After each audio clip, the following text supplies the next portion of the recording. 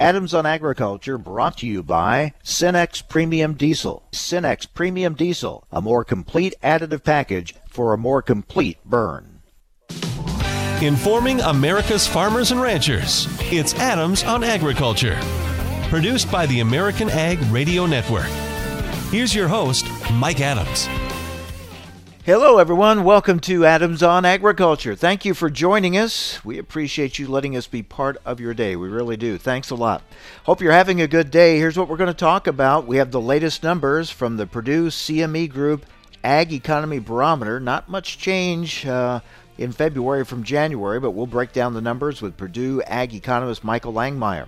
We're also going to talk trade today with Greg Doud, our former U.S. Chief Ag Negotiator for the U.S. Trade Representative's Office. He was very much involved in working on the Phase 1 trade deal with China. We'll get his thoughts on that and what he sees ahead for trade with China, and a look at trade overall as he looks at some of the deals that he worked on and some of the potential deals that this new administration may work on.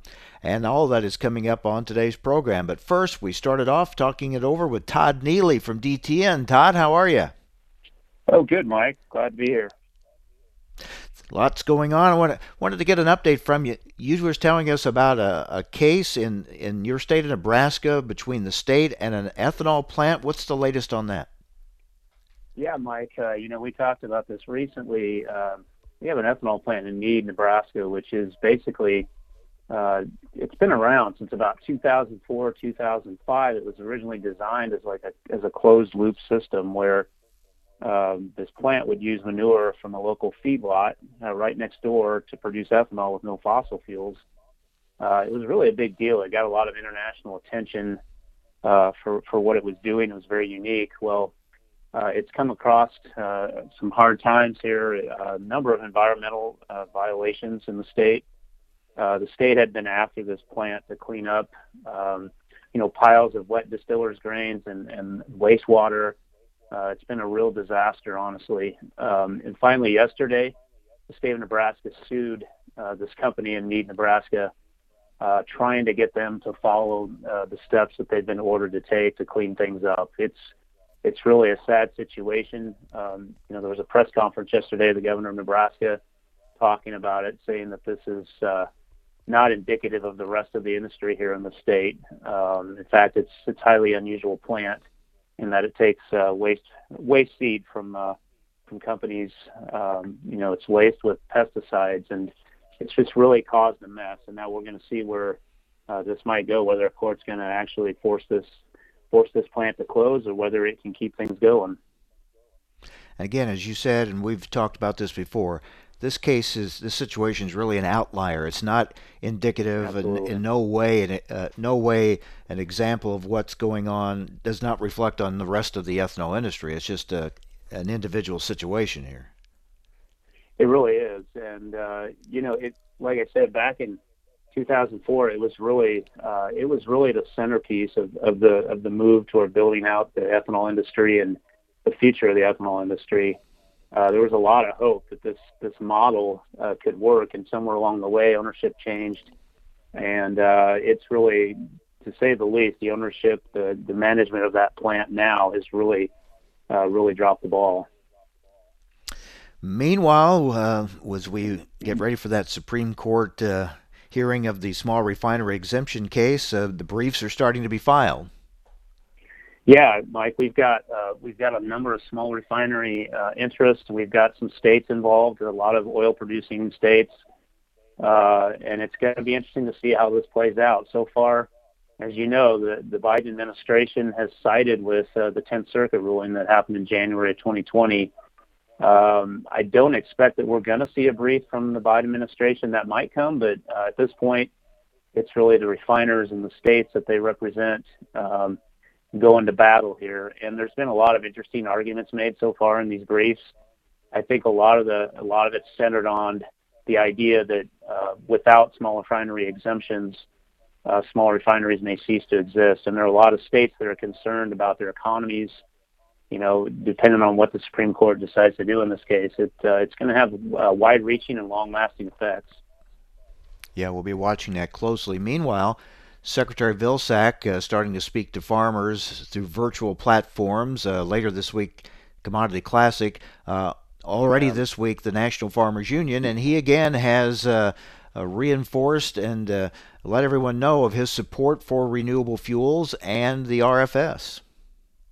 Yeah, absolutely. Vilsack's been he's been right out front all the way back in the early days of the Obama administration. About the importance of the RFS, and I know that the Secretary of Ag doesn't have a lot of pull on that front, although he does have a big voice. And I think we're starting to see some signs that things are going to be quite a bit different under this administration, as well as when it comes to climate policy. I think the ideas aren't necessarily new, but Vilsack was also making a pitch for farmers making money through carbon sequestration. Using farm waste to create new products, and on and on. I do think that we're going to see a lot of new offers come out for farmers on this front. We'll see whether Congress can get around to providing more funds or whatever it's going to take to make a lot of those things happen. Todd, I think that's going to be a huge issue the next few years. Yeah. Because we hear so much about these climate policies and carbon. I think carbon management is going to become something we talk more and more about, and those in agriculture will look at more closely at the opportunities, hopefully, that'll be there for them.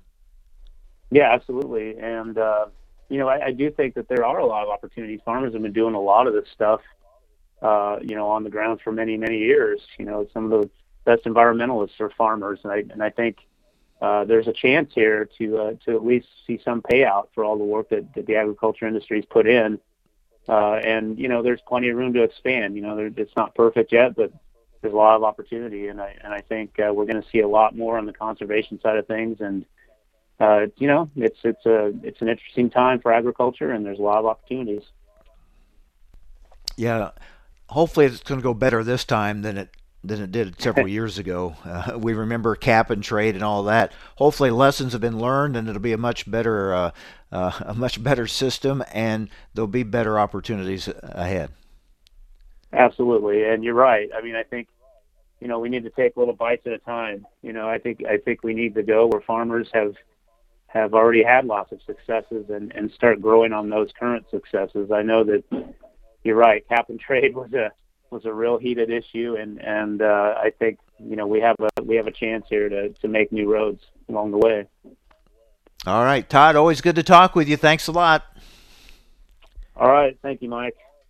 Take care. DTN reporter Todd Neely. Well, we have the latest numbers from the Purdue CME Group Ag Economy Barometer. We're looking at the month of February.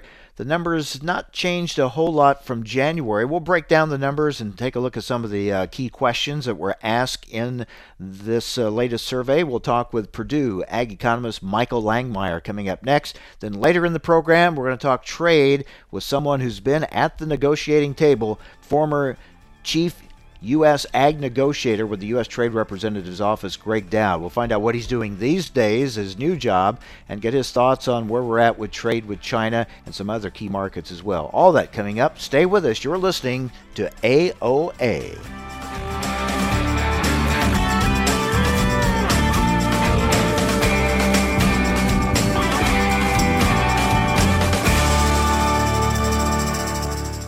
Adams on Agriculture, brought to you by Cenex Premium Diesel.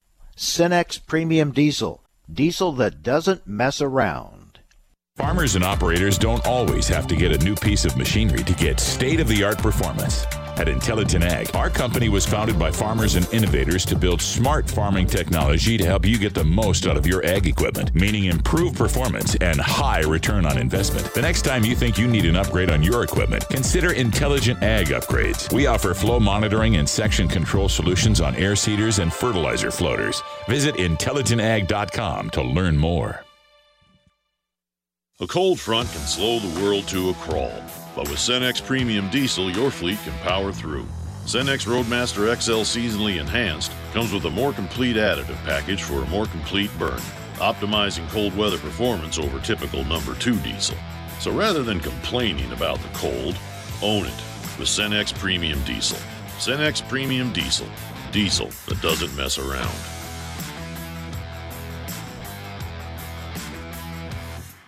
Progressive Farmer knows you need content delivered on multiple platforms, so it's available when you want it.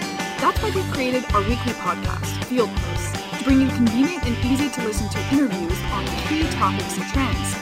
Join me, Sarah Mock, as I interview some of agriculture's best thought leaders. You'll have a front row seat to learn what's happening in agriculture today.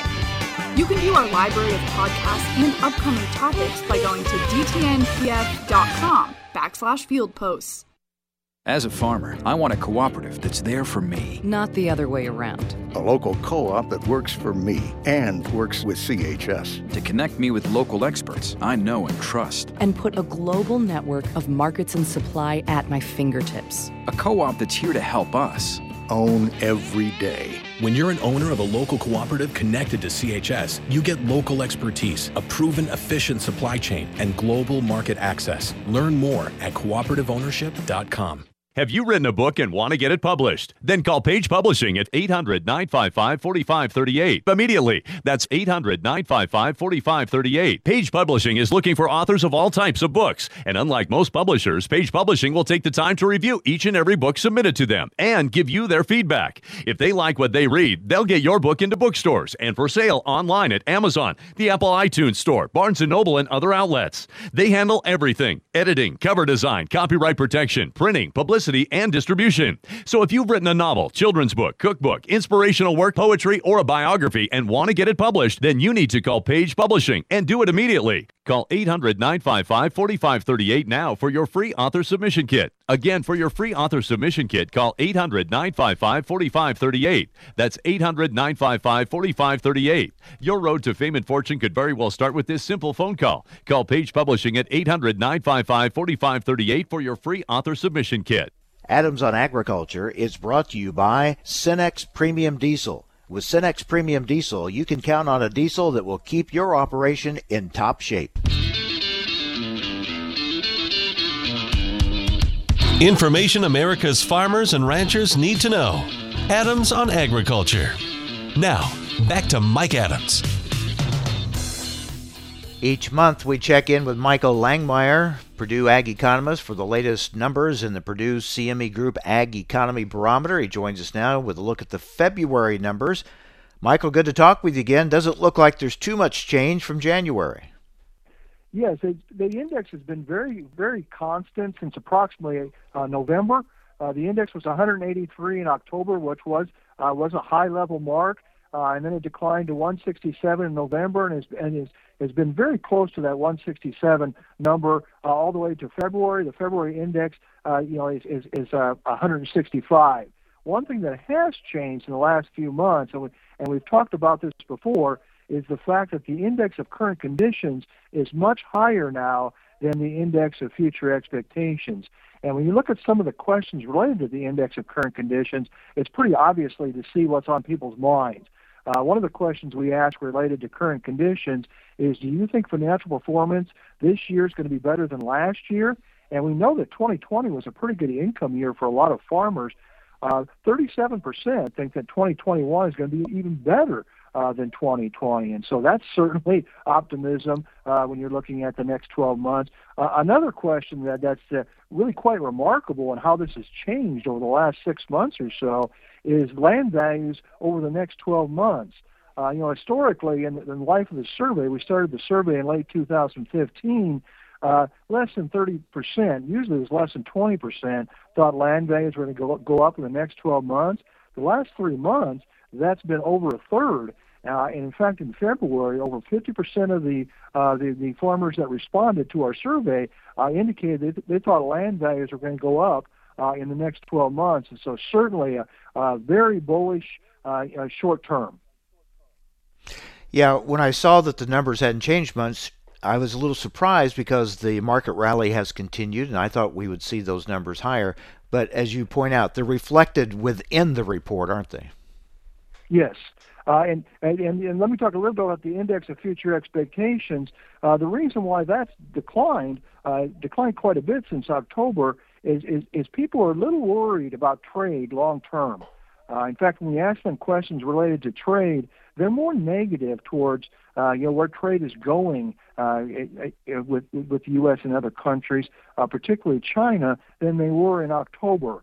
So ever since the election, they've been a little bit more skittish with regard to trade in the future in particular, and they're also been worried about things like environmental regulations and tax policy under the new administration. So I think there's a lot of reasons why the index of future expectations, even though it's not low, it's still quite a bit lower than the index of current conditions.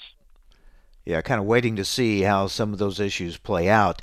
We're talking with Purdue Ag economist Michael Langemeier with the latest results of the Purdue CME Group Ag Economy Barometer. All right, let's take a look at some of the other things that you ask farmers this time. And one of those, you've been asking about their thoughts on purchases of farm equipment.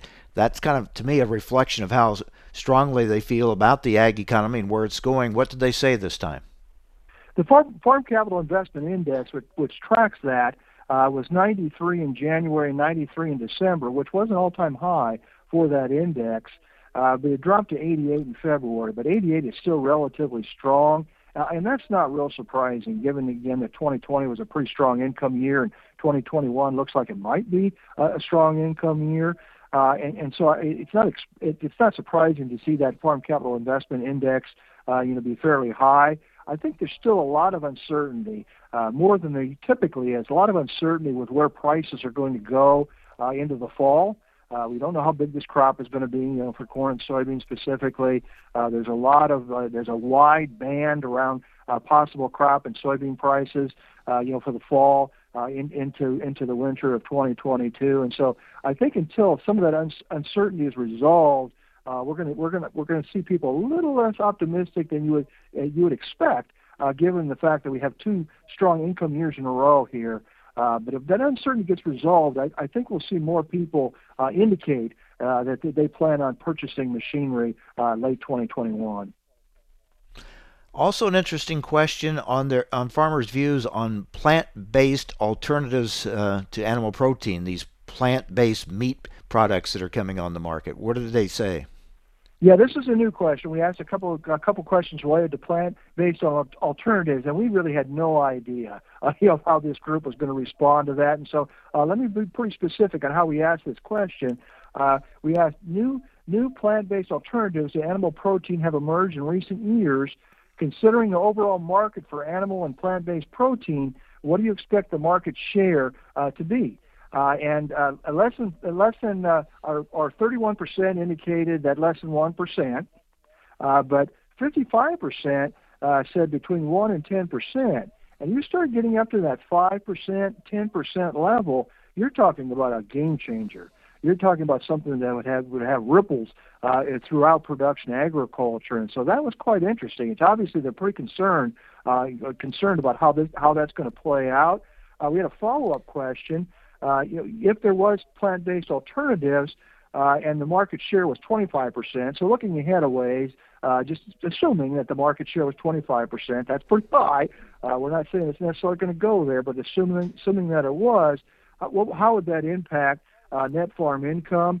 And a full 60% said it would be negative to net farm income, and so again, quite a bit of concern there about how this plant-based alternative is going to play out. Yeah, that's interesting, and I'm glad you asked the question because we're starting to hear more about these products, and obviously it's starting to show up on producers' radar screens. Yeah, it really is going to impact different producers differently. Of course, I mean you obviously got the direct impact on animal agriculture, and I would guess in our survey that a third of the producers at least have at least some livestock.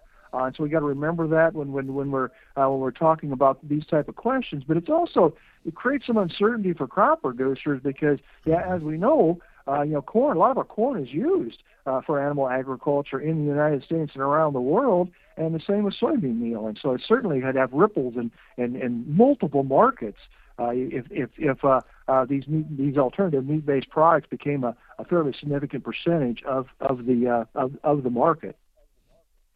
Do you come up with a new question like that each month? Not always, but we typically try to. One of the questions that we ask periodically, this is about once a year, we ask this question, was related to farm growth. And I'd like to talk a little bit about that particular question. It always surprises me how divergent the expectations are with respect to farm growth. A full 50% of the respondents, and these are full-time farms. All of these people that we survey are full-time farms. A full 50% indicated they either had no plans to grow or plans to reduce their size in the next 5 years. We had 9%, or about 1 out of 10, that were going to grow over 10%, which would be a phenomenal growth rate. And so wide divergence in farm growth. And I really point to two things that's going on in production agriculture that helps explain that. One of them, obviously, there's some farms that are adding family members.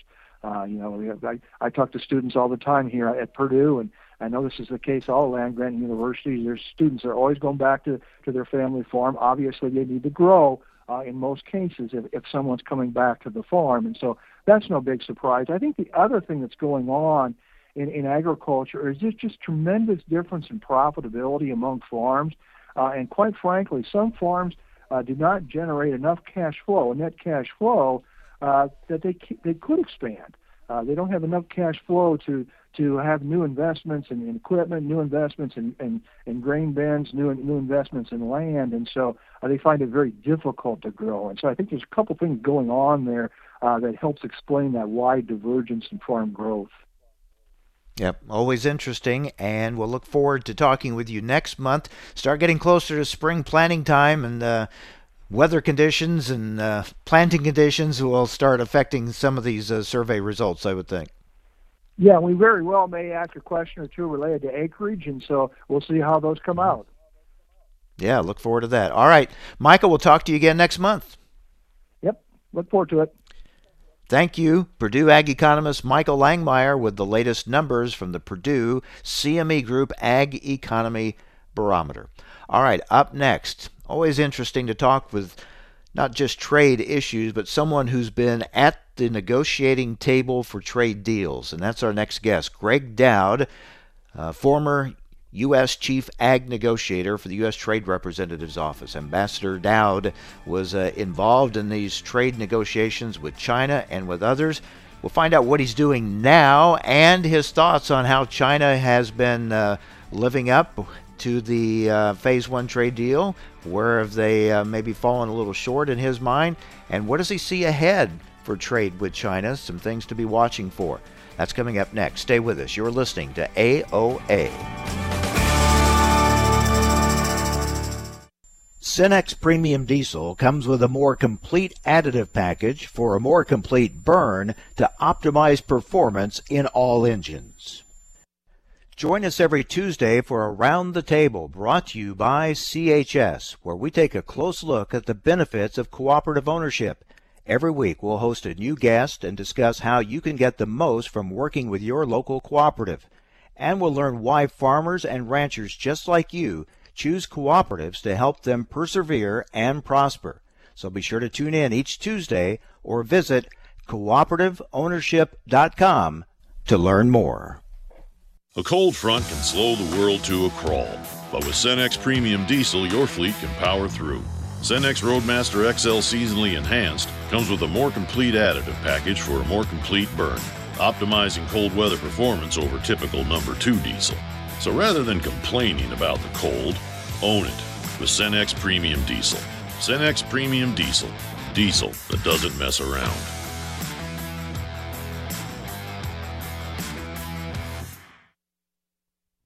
You're listening to Adams on Agriculture for the American Ag Network. I'm Kirsten Rahl. The tone for the grain and oilseed sector has been set this month. This morning, we are seeing corn trade on either side of unchanged, with higher futures in soybeans and wheat contracts. On the Board of Trade, May corn trading 3/4 cent higher at 5.38 3/4. The July contract up a fraction at 5.27 a fraction. For soybeans, the May contract up 7 3/4 at 13.99. The July contract contract up 4 3/4 at 13.85 3/4. For the wheats, Chicago wheat March up 13.5 cents at 6.63 3/4. Kansas City wheat March up 6 1/fraction at 6.20.5 cents. Minneapolis spring wheat March down 2 3/4 at 6.28 1/fraction. The May contract up 9 3/4 at 6.43 1/fraction. Cattle futures have been and continue to be in trouble as funds liquidate. Feedlots may have held out too long anticipating higher prices and may have to settle for no better than steady money after spending more money on high-price feed. In cash cattle country, asking prices in the South are surfacing at $116 per hundredweight, while the North has not yet shared their asking prices. Hogs remain in a more bullish posture with the uptrend intact and traders continuing their interest in buying breaks. April live cattle trading 37 cents higher at $119.35. The June contract down 17 at $117.32. For feeders, the March contract down 82 at $136.37. The April contract down 92 at $140.20. For lean hogs, the April contract trading $1.98 lower at $185.82. The May contract down $1.70 at $87.87. In the outside markets, the Dow is up 66 points, the NASDAQ Composite down 31, the S&P 500 down 3. You're listening to Adams on Agriculture for the American Ag Network. I'm Kirsten Rahl. I can't get my computer to work. Let me help you with that. How'd you do that? I just got techie with Geeks on Site. Our geeks literally come on site. No need to stop what you're doing or block off time. We come to your home, office, or wherever you are. And we don't just fix whatever computer issues you might be having. We explain and teach you along the way so you can feel empowered and then help others at home or in your office. Better yet, don't have time for tech support to come to you? Let us remote into your desktop or laptop, and one of our geeks will instantly walk you through. We offer affordable prices on our remote services and IT support. You and those in your office will never have to wait hours to have your technical questions answered. Get your free computer diagnosis today with your very own geek. Get started now and we'll help you instantly. Call 866-967-3879. 866-967-3879. That's 866-967-3879. Adams on Agriculture brought to you by Cenex Premium Diesel. Cenex Premium Diesel, a more complete additive package for a more complete burn.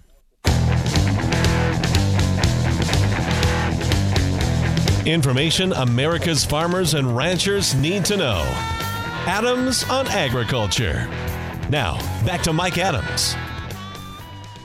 Well, we talk a lot about trade, and who better to talk trade with than someone who's been at the trade negotiating table, and that's our next guest, Greg Doud, former U.S. Chief Ag Negotiator for the U.S. Trade Representative, and he joins us now. Greg, good to talk with you. How are you? It's fine. How are you this morning? Very good. Tell us about your new position. You're with Aimpoint Research. Tell us about that. Well, this is a really interesting group. Mike, these guys are global strategic intelligence. They are former military guys, West Point guys, and they really understand the importance of food and agriculture to our nation and national security. So they look at it from a military standpoint of market research and data and what they're doing on the consulting side. They also do a thing called wargaming, which is situational, where they, put everybody in a room and go through scenarios and situations for a couple of days and really help companies and groups, walk through different things like COVID and what you would learn, through the process and after. It's a really interesting group, really taking a lot of what I learned in my last job and applying it to what we're doing now in the private sector. Very good. We're talking with Greg Doud, who has just wrapped up his time as Chief Ag Negotiator and moved on to his new position he just described at Aimpoint Research. All right, Greg, you were there. You were in on the negotiations for the Phase 1 trade deal with China. What's your assessment of where that stands now with all the buying China has done as of late, and what do you see ahead as far as trade with China? Well, I think what I see going forward is a lot more volatility. I think it's interesting. I have to tell you, a year ago, I'm reminded of all the criticism we got that none of this was going to amount to anything, and we knew it would, and we negotiated some 57 different structural changes in our trading relationship with China and agriculture. It was 33 negotiating sessions over the course of a year. So we met almost once a week for a year, hundreds and hundreds of hours to sort these things out. And as of the 57 things that we got in the agreement, they've fixed, Mike, about, I would say 52 or 53 of them are done. And so the result of this is before we started the negotiation, we had about 1,500 facilities in the U.S. eligible to export our ag products to China. And I'm talking about beef processing facilities, pet food facilities, infant formula facilities, so 1,500 of those. Today, we're well over 4,000 facilities in the U.S. that are eligible to export their products to China. And I think that really speaks to where this relationship is headed. And we've seen it in the major commodities, but I think you're also going to see it over time in things like dairy and pet food and all kinds of different things that we're going to really be able to sell to China in agriculture for the first time. Greg, there's been this debate whether or not China has been buying because of the Phase 1 trade deal, or they're just buying because they needed these products and would have bought them anyway. What are your thoughts on that? Well, I think, as I said, we would have never been able to, the scope of what we've been able to do here would have never happened without the negotiation and changing the relationship between our two countries when it comes to the regulatory framework. So many of these hours we spent were helping China and helping, for that matter, helping us understand how to get our two regulatory systems to talk to each other. And it was hard. It was difficult. The language barrier alone was really, really difficult when we got in a room together, and we were really trying to move forward and realizing that we were talking past each other. And so it took hours and hours and hours to finally get down to what the issue was. And sometimes late into the night, we would hit upon what it was. And then we'd go, well, oh, this is easy to fix. Here's the answer. And they were like, oh, okay, well, in that case, we can do this. And so it just took time and helping to understand each other. So I think going forward, what we have is not only these structural changes that we fixed, over 50 of them, but we also have a relationship now at USTR, even at USDA, where if an issue comes up, we can get on the phone and talk about it now, and we have that rapport and relationship really for the first time ever. So, when we were the Vice Minister of Agriculture in China, who's now been promoted up and out, when we were signing some of the side agreements in the Red Room a little over a year ago, he looked over at me and he said, Greg, China's never done anything like this before with anybody. And I said, Vice Minister, neither have we. Wow. So where do we go from here? We wait for the confirmation of Catherine Tai to be the next U.S. trade representative. What do you know about her, and what are you picking up on things that you're seeing and hearing from the new Biden administration about their approach to trade with China? Well, I think Catherine is a really good choice here when it comes to China, because she was an enforcement attorney at USTR on China, several years ago. She speaks Mandarin. She understands the issues with China very, very well. And so I think you're going to have a very, very good understanding there. Part of this process, it isn't just political folks. You've got some of the best career folks in the world at USTR and just a great team that I worked with. And Sharon Bomer was, instrumental in this process as well in helping me. We have a new Deputy Assistant USTR for Agriculture, Dr. Julie Callahan. Julie lived in China for a while. She speaks Mandarin and understands these regulatory issues extremely well. She used to work at the FDA. So we have a great team there on the now with Catherine, and also on the career side that will be able to, again, we have the relationship now that we've never had before to be able to work on this and go forward. But there's a couple points, Mike, I would make. Number one, you're going to have to be price competitive. If we have a drought or something and our prices aren't competitive with what's going on in the world marketplace, that's going to be a problem for us. The other side of this is I think, we've seen a huge increase in the last 6 months. We've really run our export terminals at almost max capacity here. We couldn't have squeezed in too many more boats, I think, if we'd have had ton. And our window isn't going to change, Mike. We've got to really think about, well, how are we going to increase our exports in the window that we have with the capacity that we have? We may begin to have some conversations here about our capacity and how to expand that going forward. Interesting. All right. Did you leave any things pending on the table that this new group might take up as far as some trade deals you were working on that didn't get done? Well, the COVID thing really hung us up here, and we couldn't get on the road here for the last 9 months or so of this. I will say that one of the things that we made good progress on was Indonesia. We had a very good relationship there with their trade minister and resolved some things out in the Pacific Northwest and fruits and vegetables that had been a problem for a long time. We were very disappointed in how things ended up with Brazil and ethanol. That left a pretty bitter taste in my mouth. I'm going to be honest with you after the fact here, Mike. And then the one thing that I really wanted to work on, but it got us hung up on the situation between the UK and the EU, was I wanted to work on the UK negotiations, but it took them so long to do what they were doing with the EU that we never got there, and frankly, that's really disappointing that we didn't get a chance and a stab at that. And that UK deal is still something that is out there that's got to be hopefully we can continue to work on. And what are your thoughts on how USMCA is progressing? Well, I think, for most of agriculture, the issues were resolved and have been resolved for a long time.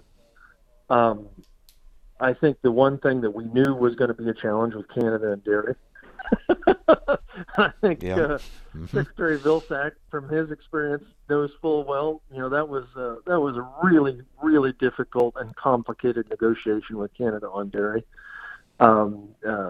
And I think they're going to continue to be a challenge. They just are. They're just really, really ornery, Mike, and we all know that, and we're going to have to continue to, pay attention to that. One thing that we've often been reminded of, trade deals aren't the end. They're constantly something in motion, right? Fluid situations and issues come up that have to be addressed. Well, always, and I think to that regard, once we do the deal, everybody just assumes, like in the case of TPP, well, it's done, it's going to happen. Well, there's one other step here, too, and that is you have to get it through Congress. And I think I hope you've really got to understand and appreciate how hard that was with USMCA, all the effort that it took to get that done. I hope people also appreciate one of the great trade deals ever done of all time in agriculture, in my opinion, is the deal that we did with Japan, and getting what we did with Japan in agriculture without requiring Congress. Could you imagine if we didn't need Congress to ratify that thing? We'd still be waiting on it a year later. Yeah. We know how tough that is to get things through Congress more and more all the time. And that U.S.-Japan deal really stands out as really a crown jewel, the way it has been performing. Greg, it's been interesting. Always fascinating to talk with you and hear kind of the backstory, the things we don't always get to hear about what goes on in the negotiating room at the negotiating table. Glad you've got a great new spot there with Aimpoint Research. We wish you the best, and we'll check in with you from time to time as different things pop up in the news on these trade issues. Thank you very much. Always a pleasure. Thank you. Take care, my friend. Greg Doud, former U.S. Chief Ag Negotiator, now with Aimpoint Research. Yeah, very interesting. He was in the room. He was at the table in those deals and those negotiations with China on the Phase 1 trade deal. Stay with us. You're listening to AOA.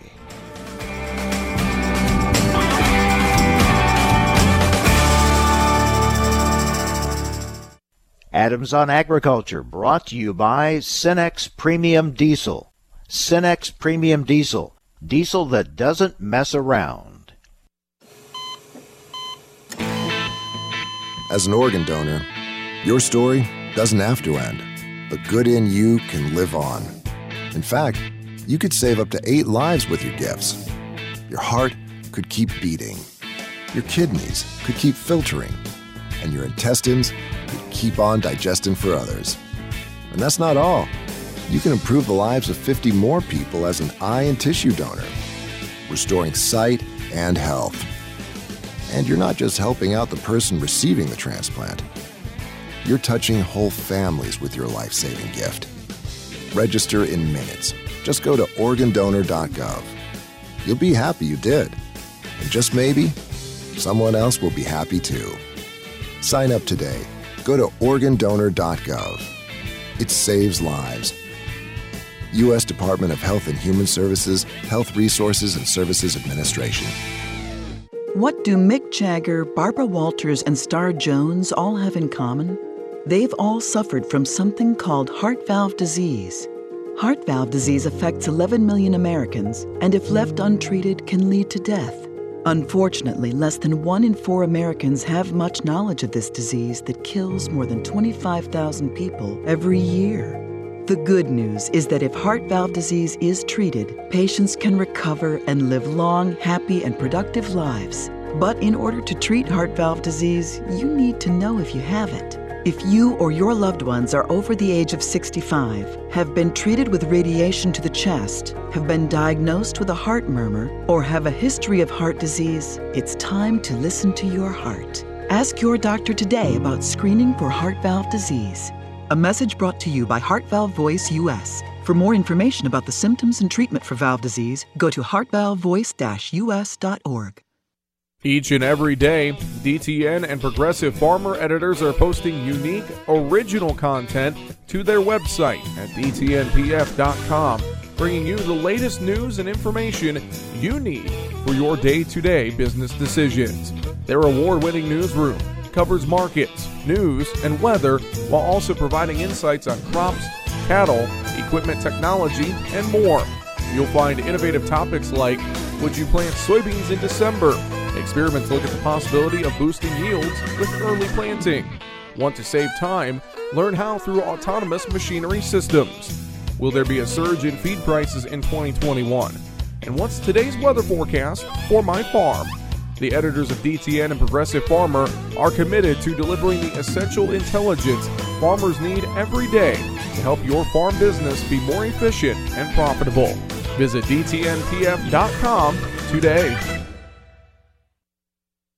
This is Around the Table, where we explore the benefits of cooperative ownership.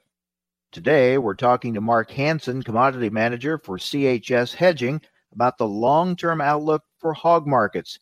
Mark, last year we know was a very turbulent year for hog markets. What are you expecting here in 2021? Well, Mike, it does appear that the volatility is going to continue well into 2021. Probably not quite as dynamic as what we saw back in 2020, but volatile nonetheless. Ahead of us, there's definitely a tug of war going on of expectations of demand and obviously the higher input costs and the effects of both to the production. Right now, the USDA is expecting about a 1% increase in 2021. So really the demand has to stay strong throughout this next year. And the two key things to watch, I think, is going to be the Chinese demand, which has been robust, and this needs to continue to be robust in 2021, but also domestic. What's going to happen after post-COVID? And there's certainly some expectations of strong demand domestically, but we still don't know how strong that demand will be after things reopen.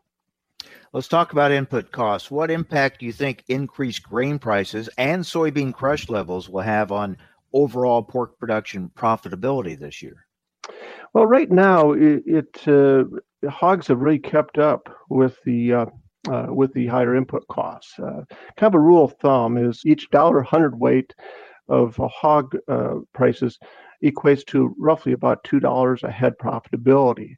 That's Mark Hansen, Commodity Manager for CHS Hedging. Thanks for joining us around the table. Learn more about the benefits of co-op ownership from CHS at cooperativeownership.com. Adams on Agriculture is brought to you by Cenex Premium Diesel. With Cenex Premium Diesel, you can count on a diesel that will keep your operation in top shape. Information America's farmers and ranchers need to know.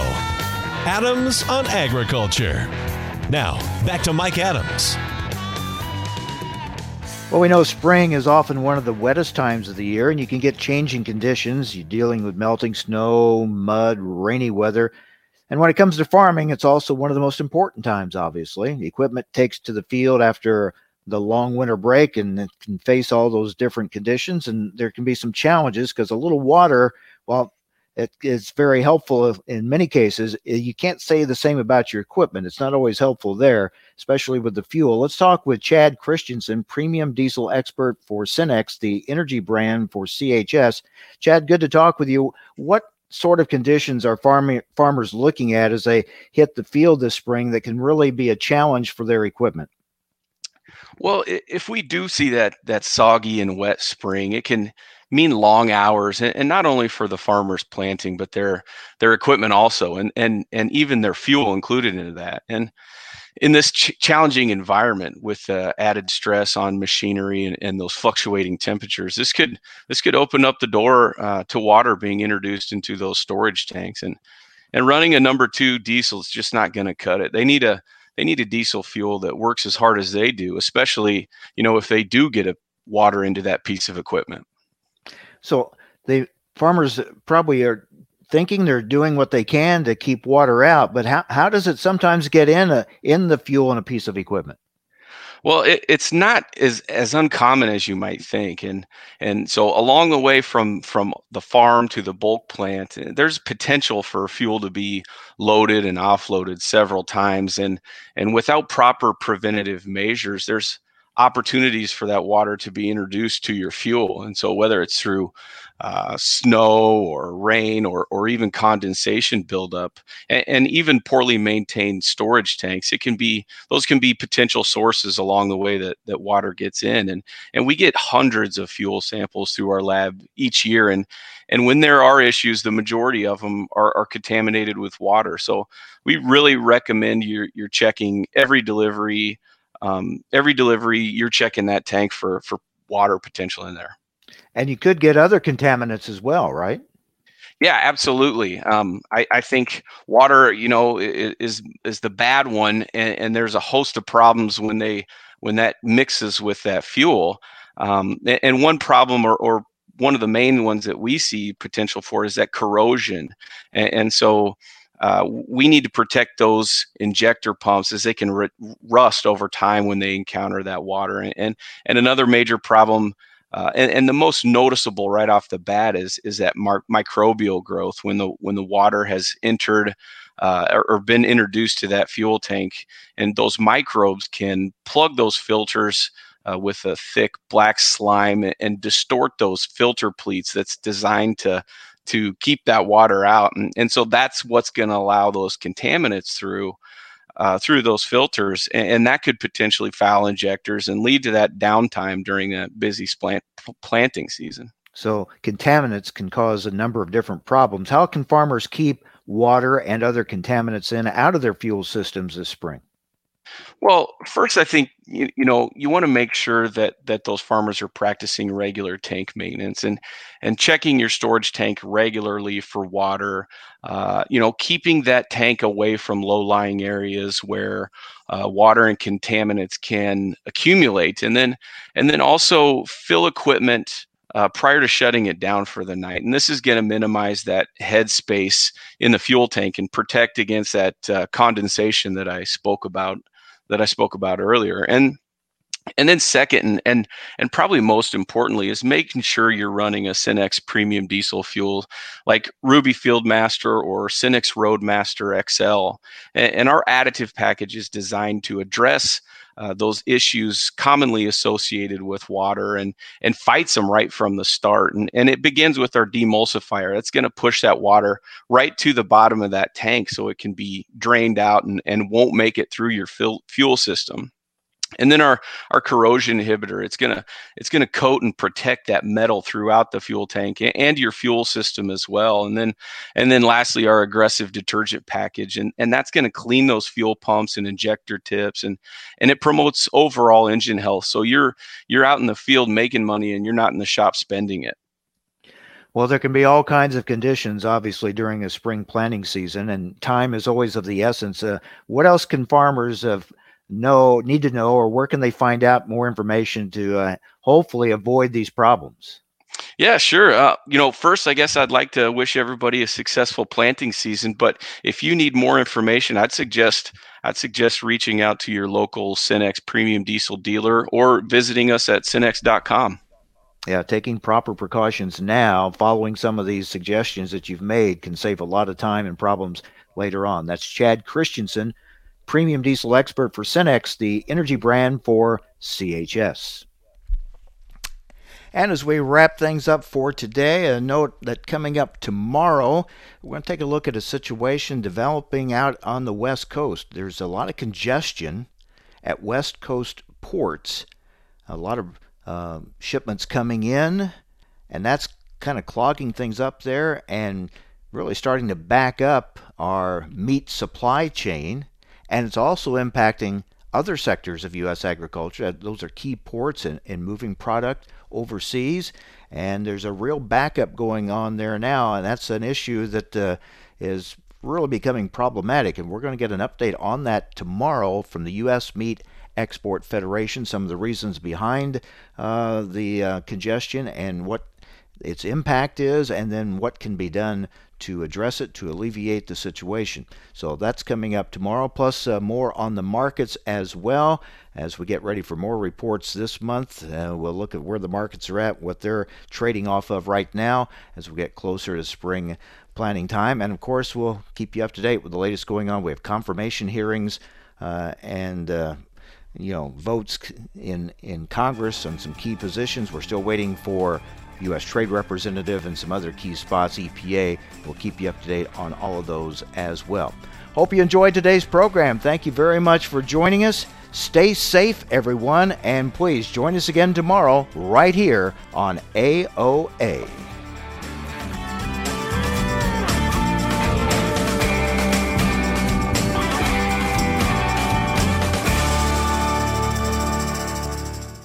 Cenex Premium Diesel comes with a more complete additive package for a more complete burn to optimize performance in all engines.